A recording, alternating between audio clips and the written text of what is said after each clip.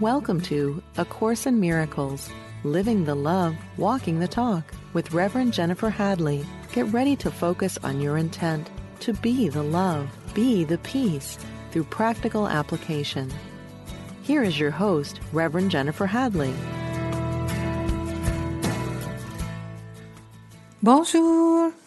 Bonjour. Here we go. So grateful to connect with you. Let's begin with a prayer and a blessing. Taking that breath of gratitude together, that sweet breath of thanksgiving, so grateful for our precious life, for the opportunity to have the renewal of our mind. We are grateful and thankful to partner up with that higher Holy Spirit self and to call forth a healing, a transformation in our awareness. We're willing to consciously release all attachments to false beliefs, to the thoughts that cause our suffering. We're grateful and thankful to open ourselves to the unprecedented, unlimited flow of love. We're grateful to know and to remember the truth that is our liberator. We are grateful to surrender any idea of our being separate. We are making Spirit the authority in our lives. That higher Holy Spirit self is in charge.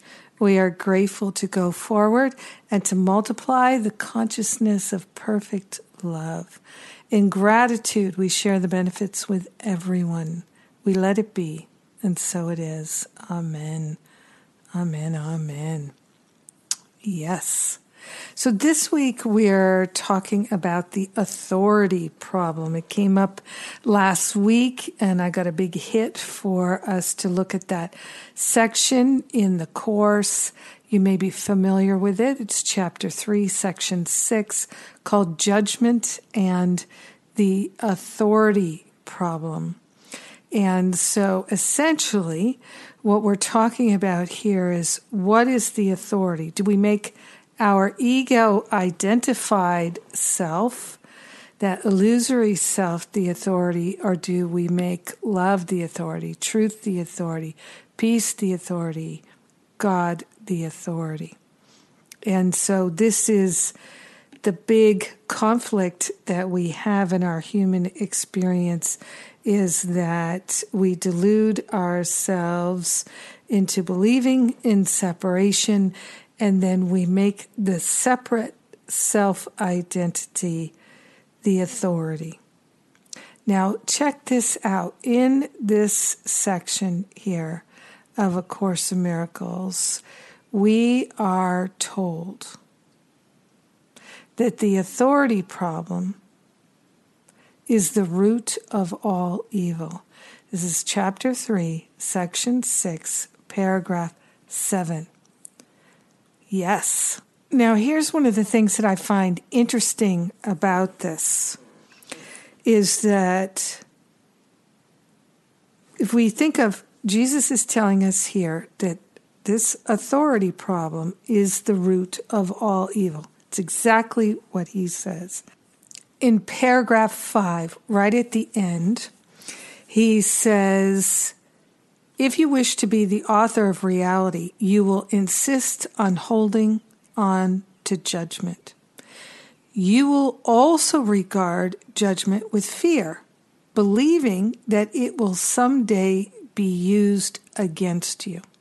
This belief can exist only to the extent that you believe in the efficacy of judgment as a weapon of defense for your own authority.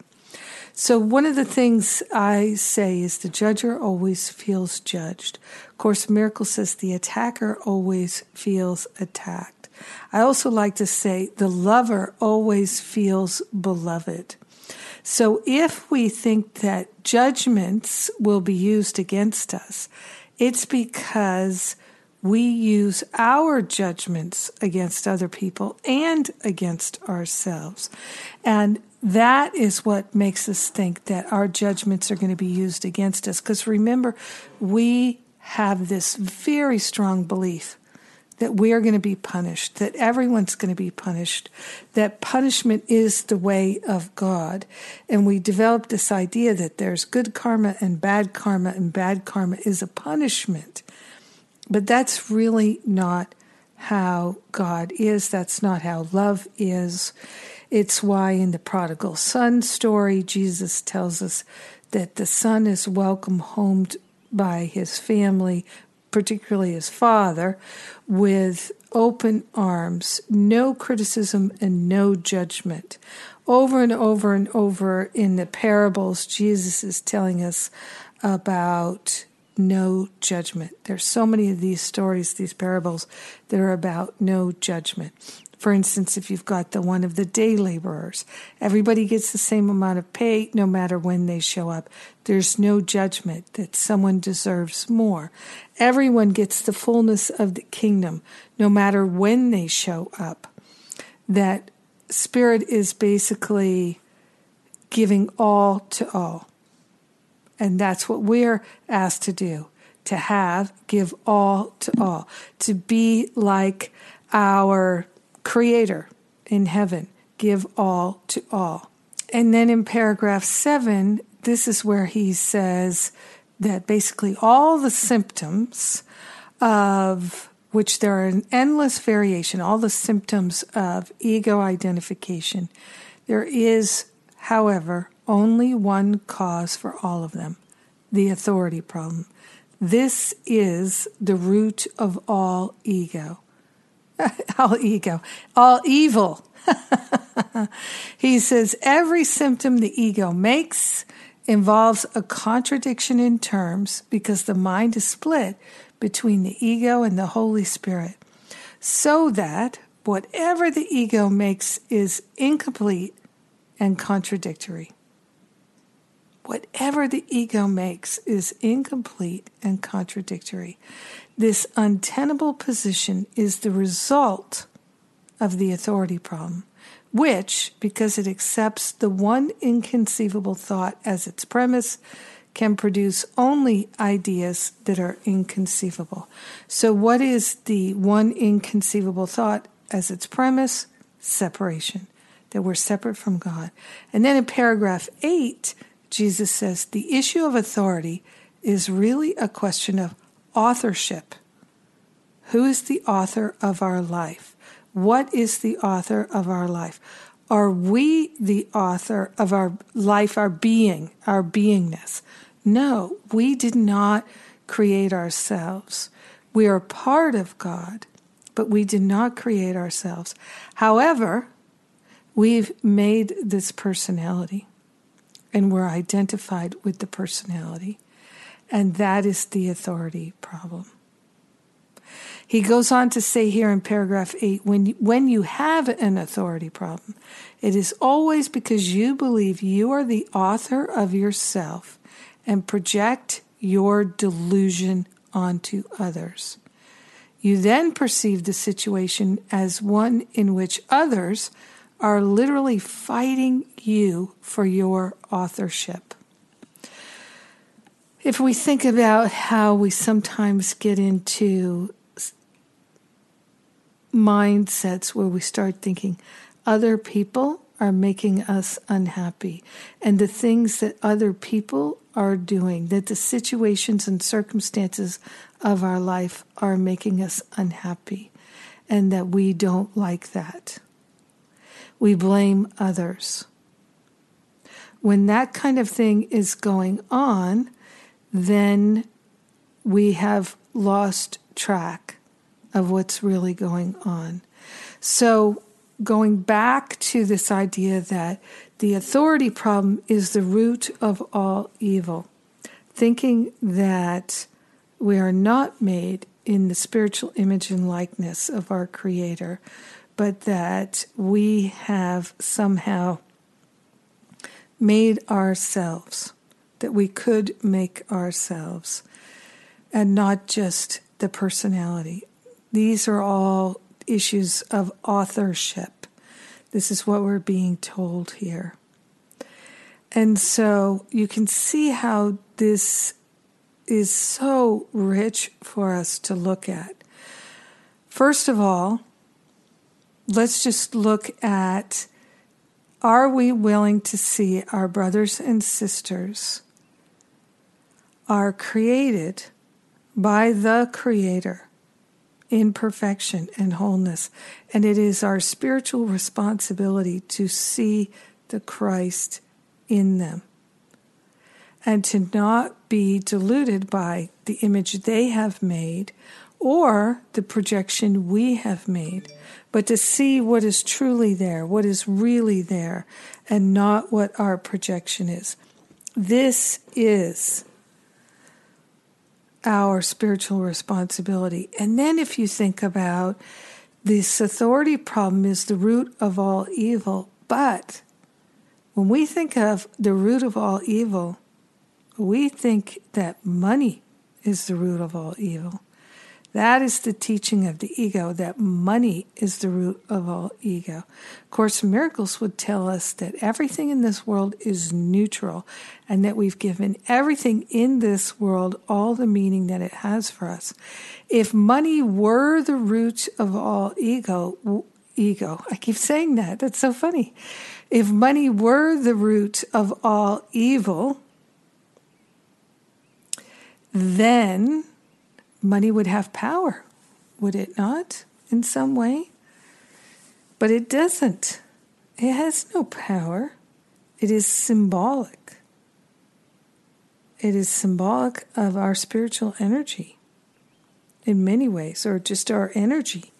So we've given everything all the meaning that it has for us.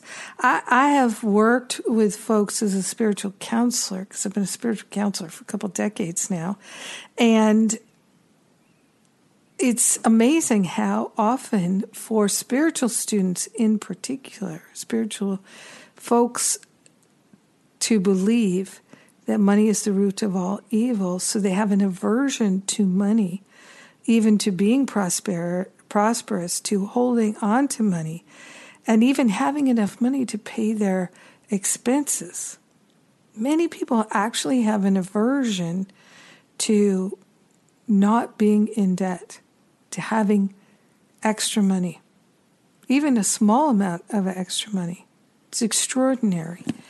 And I used to have this issue. It used to be an issue of mine. And so because we have become convinced, whether we know it or remember or recognize it or not, that we do believe that money is the root of all evil.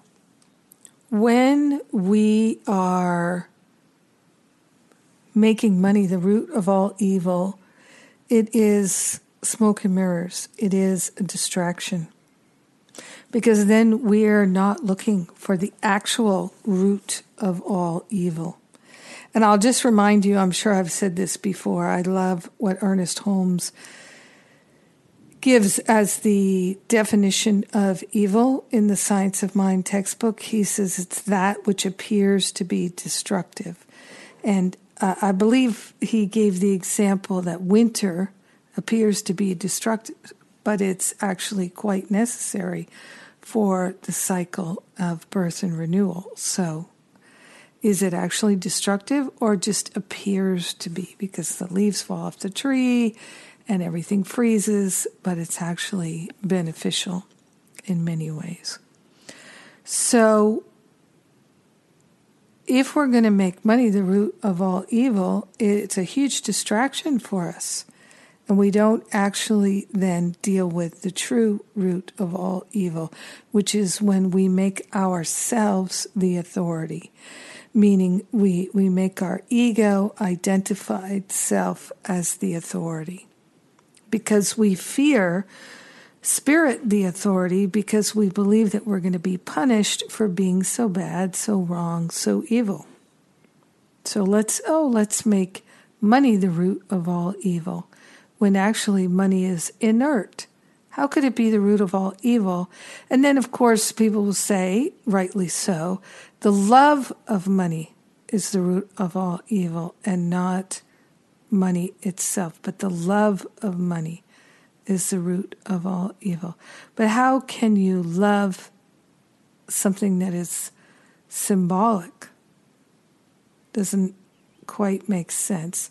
It would be a great affection, but not love. I just, it's hard for me. It's like saying, oh, I love this table, and to feel great love for the table. Well, I can appreciate the wood that's made and the tree, but to love the table seems often just kind of off, kind of strange. And that's how it would be to love money. It doesn't quite make sense. So if we just can look for when we're feeling upset, we're feeling irritated, we're feeling frustrated, we're feeling confused, where are we identified?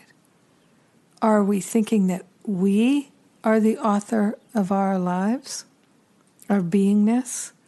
Have we lost touch with our Creator? What's really going on? And this is how we can get back into alignment. I see it over and over again in my own consciousness, in everybody else's, is that when we feel afraid, when we feel worried, when we feel lost or confused, it's simply because we're relying upon our own authority to solve problems that are only the result of our feeling separate. Because we believe we're separate, we believe we have to solve our problems. But A Course in Miracles tells us that all of our problems have been solved, that there actually are no problems.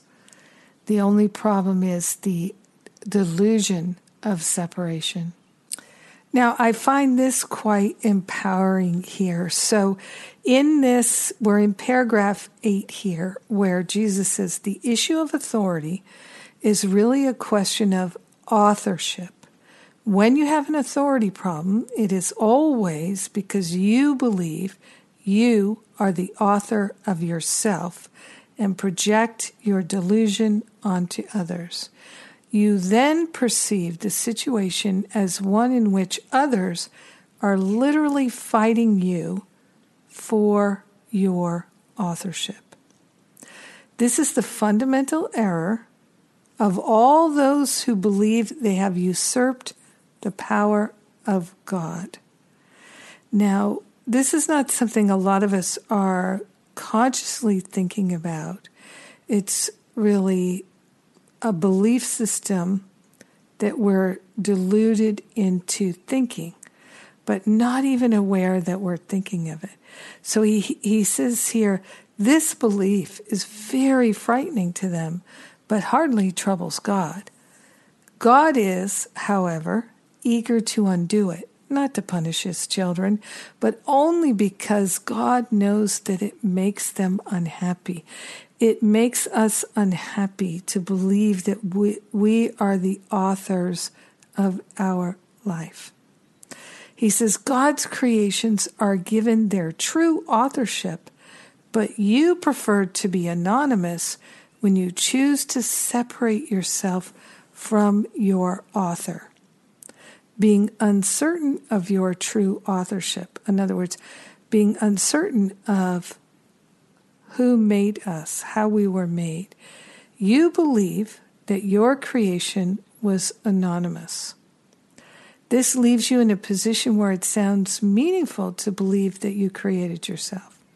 The dispute over authorship has left such uncertainty in your mind that it may even doubt whether you really exist at all.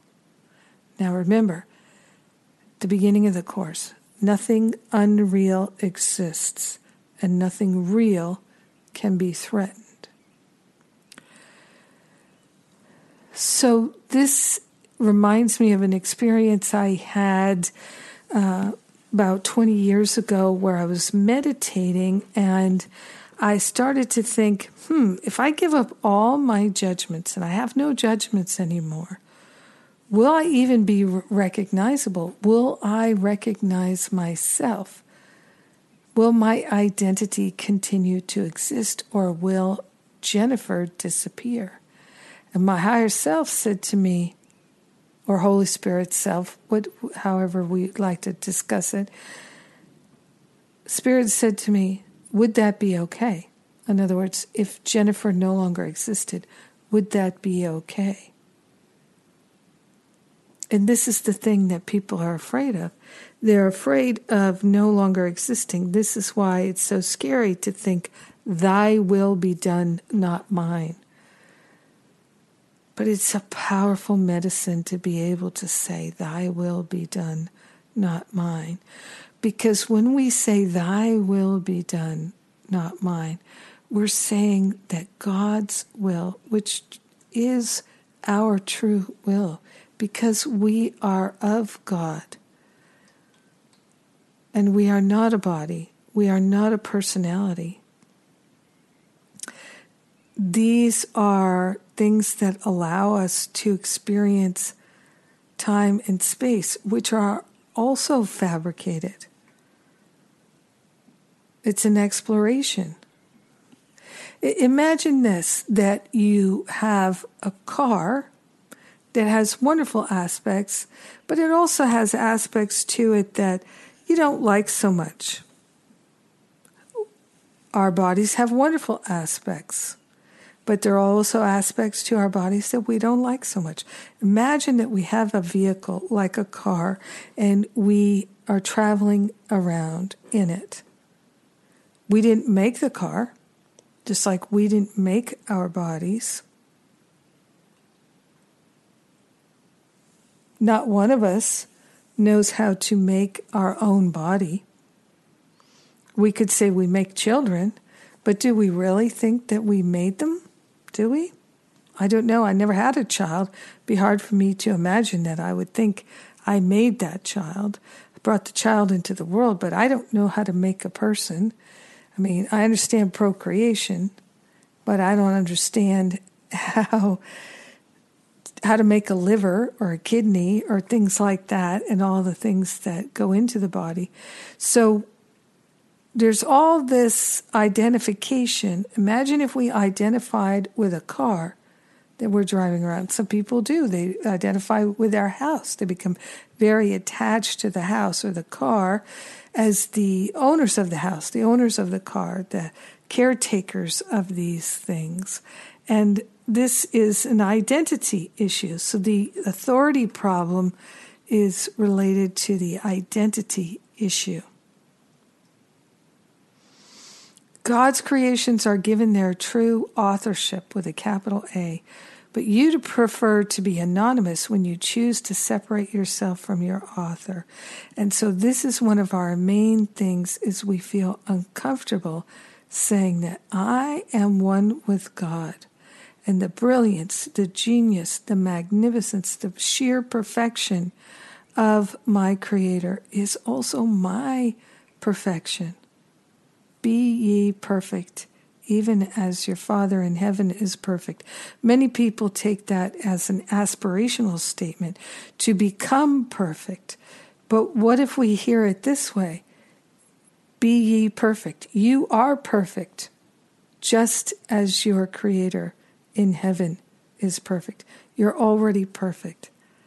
That's how I came up with that phrase, we're already as holy can be. The willingness to accept that as the truth undoes this authority problem.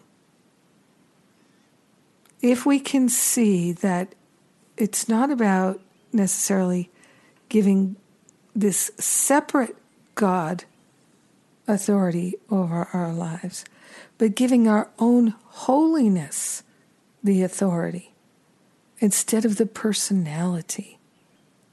To me, that is a whole completely different way of looking at it.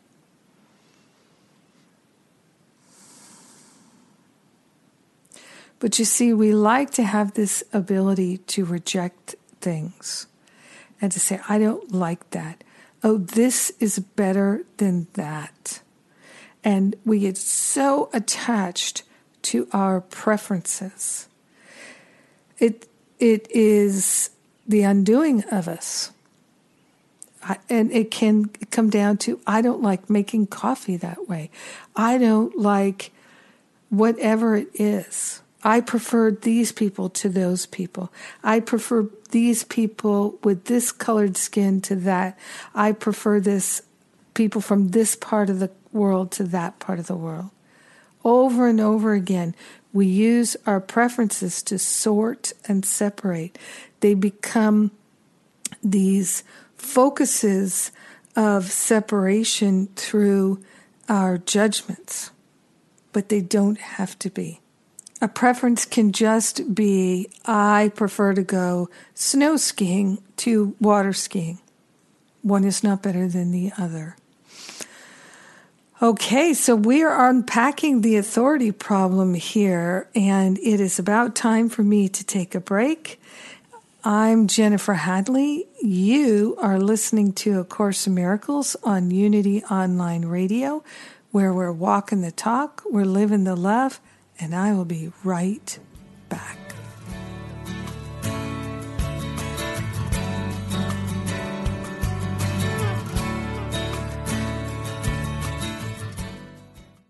Thank you for tuning in for A Course in Miracles, Living the Love, Walking the Talk.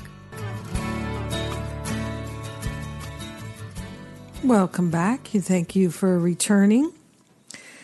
And just before we continue, I'd like to let you know about some things that are coming up that you'll be able to investigate, register for if you're interested. I am doing my Stop Playing Small retreat the last 2 weekends in April. It's an online retreat.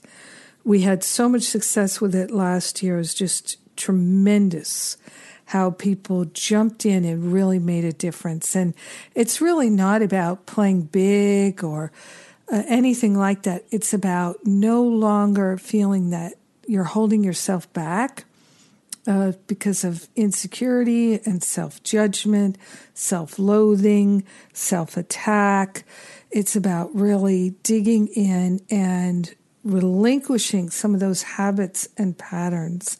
And people all last year and this year have been reporting back to me what a difference that retreat made for them. And people always have said that for years because I've been doing this retreat for many years now.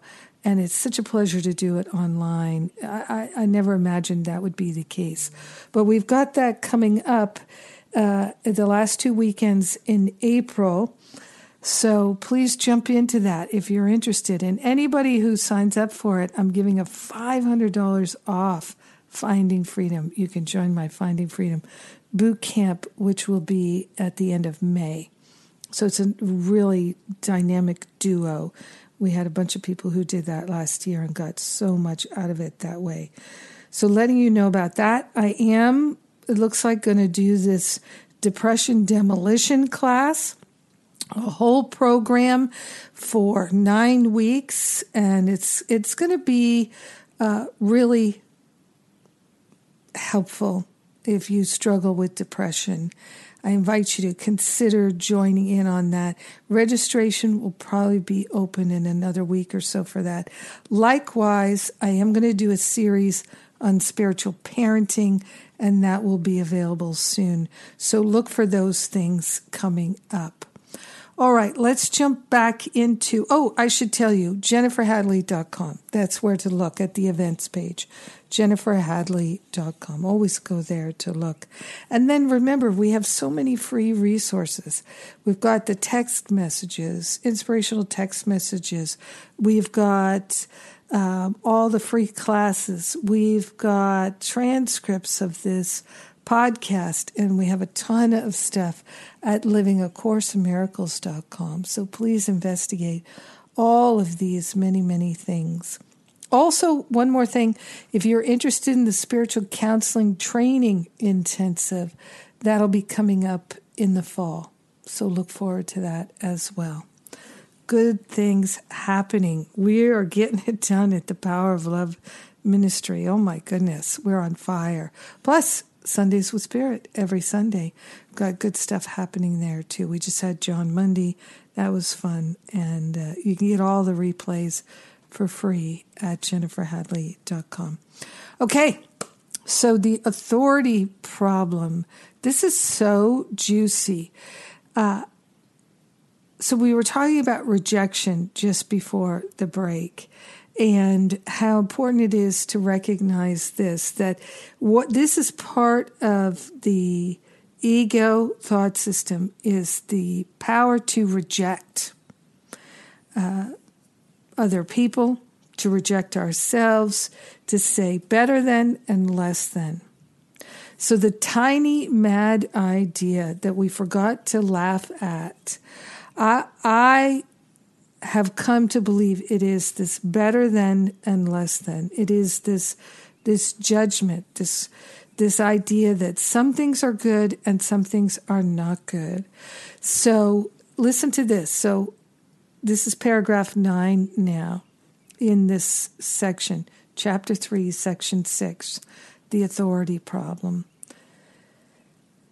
Only those who give over all desire to reject can know that their own rejection is impossible. You have not usurped the power of God, but you have lost it. Fortunately, to lose something does not mean that it has gone. It merely means that you do not remember where it is. Its existence does not depend on your ability to identify it or even to place it. It is possible to look on reality without judgment and merely know that it is there. How beautiful is that? It's so powerful for us to realize that just because we can't find our power, just because we feel powerless, does not mean that we don't have power. It just means that we are not aware of it, we don't understand it, and therefore we believe we can't access it. But it's still there because we are made in God. And so the power of God is within us. Fortunately, to lose something does not mean it has gone. It merely means that you do not remember where it is. I love statements like that. So, for instance, we feel bereft. We feel like a victim. We feel lost. We feel confused. We've all felt these feelings. And the antidote is to remember, I can't be lost because I am still in God. I can't be lost, but I can believe I'm lost. I can't be without power, but I can believe I'm without power. I can believe in my mind that I'm disenfranchised. And so we can recover because our inheritance is still intact. Remember how in the prodigal son, his son goes wandering and he has this belief that he squandered his inheritance.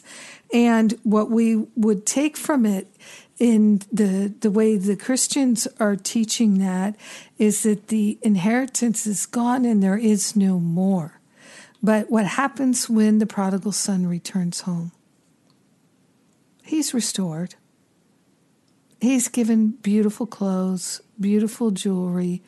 He is restored. He's not deprived. He's not punished. He's not made to pay. He's welcomed. He's celebrated. Because that whole journey of squandering is just part of the adventure in this world. It's not real. It's not permanent. But our inheritance is, and the love of our Creator is permanent. It can't be damaged or sullied in any way, shape, or form. But we can believe that it is, and we can act as though it is, but that does not mean it's true. So you have not usurped the power of God, but you have lost it. Fortunately, to lose something does not mean that it has gone. It merely means that you do not remember where it is. Its existence, the power of God, its existence does not depend on your ability to identify it or even to place it. It is possible to look on reality without judgment and merely know that it is there. Now, peace, it says, this is paragraph 10 now, is a natural heritage of spirit. Everyone is free to refuse to accept his inheritance, but he is not free to establish what his inheritance is. The problem everyone must decide is the fundamental question of authorship. All fear comes ultimately, and sometimes by way of very devious routes, from the denial of authorship. Hello. All fear comes ultimately, and sometimes by way of a very devious routes, from the denial of authorship. So, for instance, if we are afraid because we can't pay our bills, comes from the fear is about the denial of authorship. If we're afraid because we have a terminal cancer diagnosis, the fear is the denial of authorship. If we're afraid because the person we love and adore is leaving us or they died, the fear is from the denial of authorship. If we're afraid because we are not good at our job, we're afraid we're going to lose our job or the company is closing, the fear is from the denial of authorship. It's because we think we made ourselves and because we think we're on our own, separate, defenseless. But in our defenselessness, our safety lies. All fear comes ultimately, and sometimes by way of very devious routes, very convincing routes. You're bit by a rattlesnake. All fear comes ultimately from the denial of authorship. The offense is never to God, but only to those who deny God. To deny God's authorship is to deny yourself the reason for your peace, so that you see yourself only in segments, meaning separate. This strange perception is the authority problem.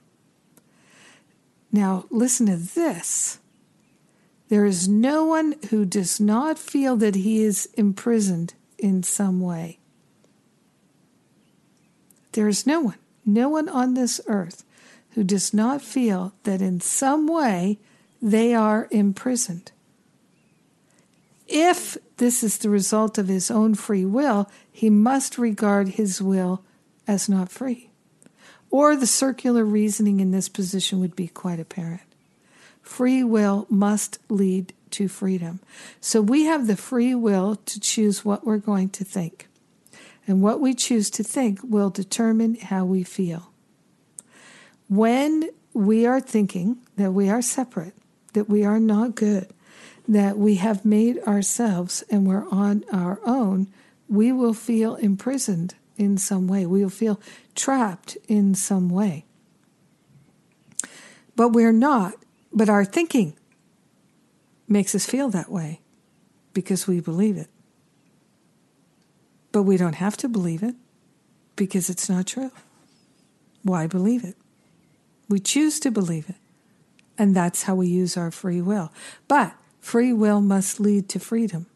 So we're on this adventure. We're on this exploration that's going to lead us back ultimately to freedom. And we can go there in a circuitous route, or we can go there directly. Now, here in paragraph 11, he says, judgment always imprisons because it separates segments of reality by the unstable scales of desire. The unstable scales of desire. So scales meaning how we weigh things. Is this desirable, undesirable? Then he says, wishes are not facts.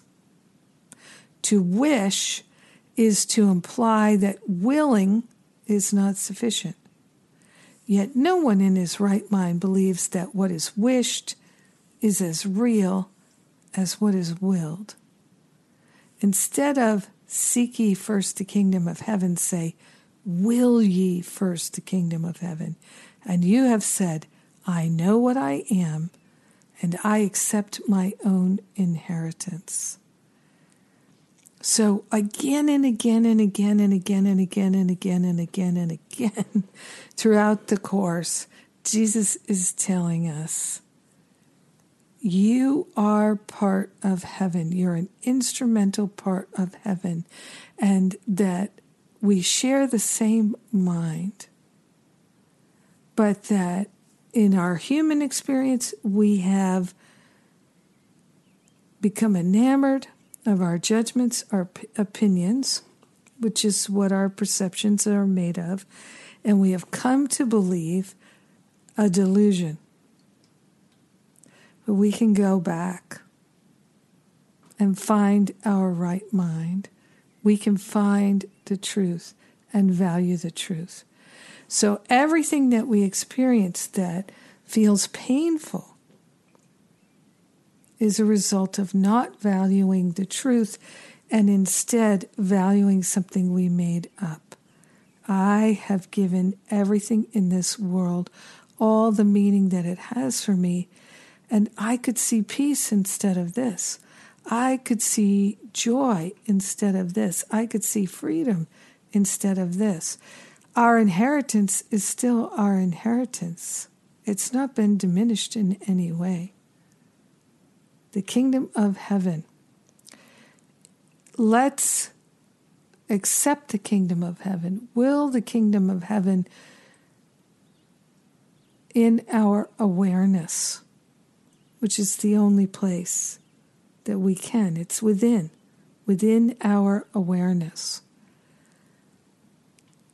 I dare you to say, thy will be done on earth as it is in heaven, in my heart as it is in heaven. Let me use my free will to align with my divine will and give up all sense of separation. Let me make love the one authority in my life. In the next section at the very end, paragraph 6, Jesus says this, your kingdom is not of this world because it was given you from beyond this world. Only in this world is the idea of an authority problem meaningful. The world is not left by death, but by truth. And truth can be known by all those for whom the kingdom was created and for whom it waits. So how we leave this world of pain and suffering, our experience of the world that is painful and is so confusing and difficult to bear, how we leave that experience of the world. It's not by death, but by truth, he's telling us. And truth can be known by all those for whom the kingdom was created and for whom it waits. And that's for us. Seek ye first the kingdom which is within, and all else will be added unto you. And the all else being added unto us is when we seek the kingdom in our own heart, in our own mind, knowing that we've already been given it. That's the prodigal son returning home to our own awareness, looking within to align with divine will. Then we'll realize that we've already been given everything there is to give us. If we're looking to Spirit to give us something more, we have lost our mind. Now we are feeling separate. So for me, one of my prayers is to recognize that it's already been given to me and to make use of it for the collective good. To make use of the power of love in my mind for the collective good. That when I am liberated from thoughts of separation, all are liberated. This is what my life is for. Many people have asked me for a definition of ego, and ego is the thought system that makes separation, the belief in separation, possible to experience. Here, I'd like to share with you an ego definition that also brings in this authority problem. And so we're going to look at chapter 5, section 5. And this is entitled The Ego's Use of Guilt. We're going to look at paragraph 3 here, where Jesus tells us the ego is the part of the mind that believes in division. So it's the thought system that is all about separation and division. He says, how could part of God detach itself without believing it is attacking God? We spoke before of the authority problem as based on the concept of usurping God's power, edging God out, usurping God's power.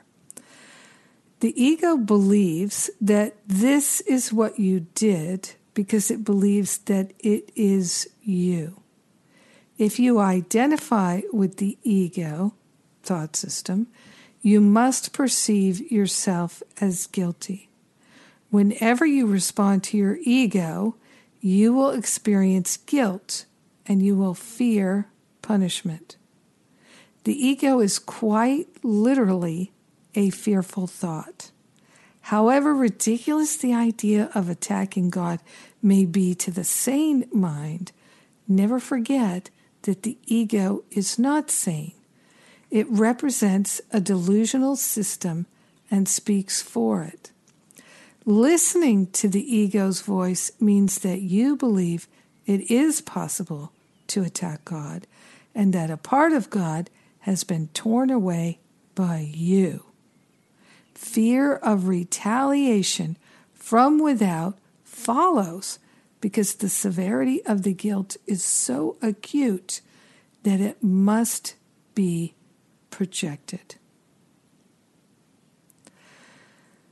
The severity of the guilt is so acute that it must be projected. So we start attacking the world, we start attacking others as a way of projecting our guilt for leaving God onto the world, making the world bad and wrong and sinful and stupid and all of those judgments. So this authority problem is the root of all evil. This idea of usurping God's power, placing our ego-identified personality as being the usurper of God, the authority in our heart, in our mind. If we can see that only love is real and everything else is an illusion, if we're willing to recognize that we are more interested in the truth than in the story we made up, we can come back into our right mind and be miracle-minded. If we can begin to notice every time we're upset, it's because we've given something meaning, we've given something an interpretation that we believe is true, but it definitely is not true. And if we can, in that moment, say, I do not know what anything is for. And everything works together for my good. I'm never upset for the reason I think. And just keep repeating these Course in Miracles lessons with a willingness to know what the truth is. I'm willing to know the truth. I'm willing for the truth to light up my mind. I am willing to find the kingdom within and to stop looking for it outside of myself. When I'm looking for my happiness to come from the world, I'm not looking for the kingdom within. If I think, if I can just have the perfect meal with the perfect television show and the perfect company or the perfect body and the perfect clothes to put on that body and the perfect car to ride around in and the perfect house to live in and all this perfection outside of my mind, then I'll be happy. I've lost my mind. Then I am in this authority problem debacle. And it's time for me to realize the only happiness there is in finding the kingdom within. Finding it within. Let me not be distracted. Let's make a commitment to stop igniting more pain and more suffering. Let's use our free will to align with truth. Simply saying, Spirit, I'm interested in the truth. Whenever we're upset, I'm interested in the truth. Show me the truth. Let me know the truth. Let me affirm it. Let me use my free will to live aligned with divine will, God's will, which is my true will. Oh my goodness, what a wonderful topic. I'm so glad we got to share it together. And I am so, so grateful to everyone who makes a donation. If you'd like to make a donation to support this show because you find it valuable, simple way is to sign up for the Course in Miracles text messages, acimtexts.com. You can also make donations at jenniferhadley.com. So grateful and thankful for the love of God that shines in our mind now and forever. We share the benefits with everyone. We let it be. And so it is. Amen, amen, amen. I love you. Mwah.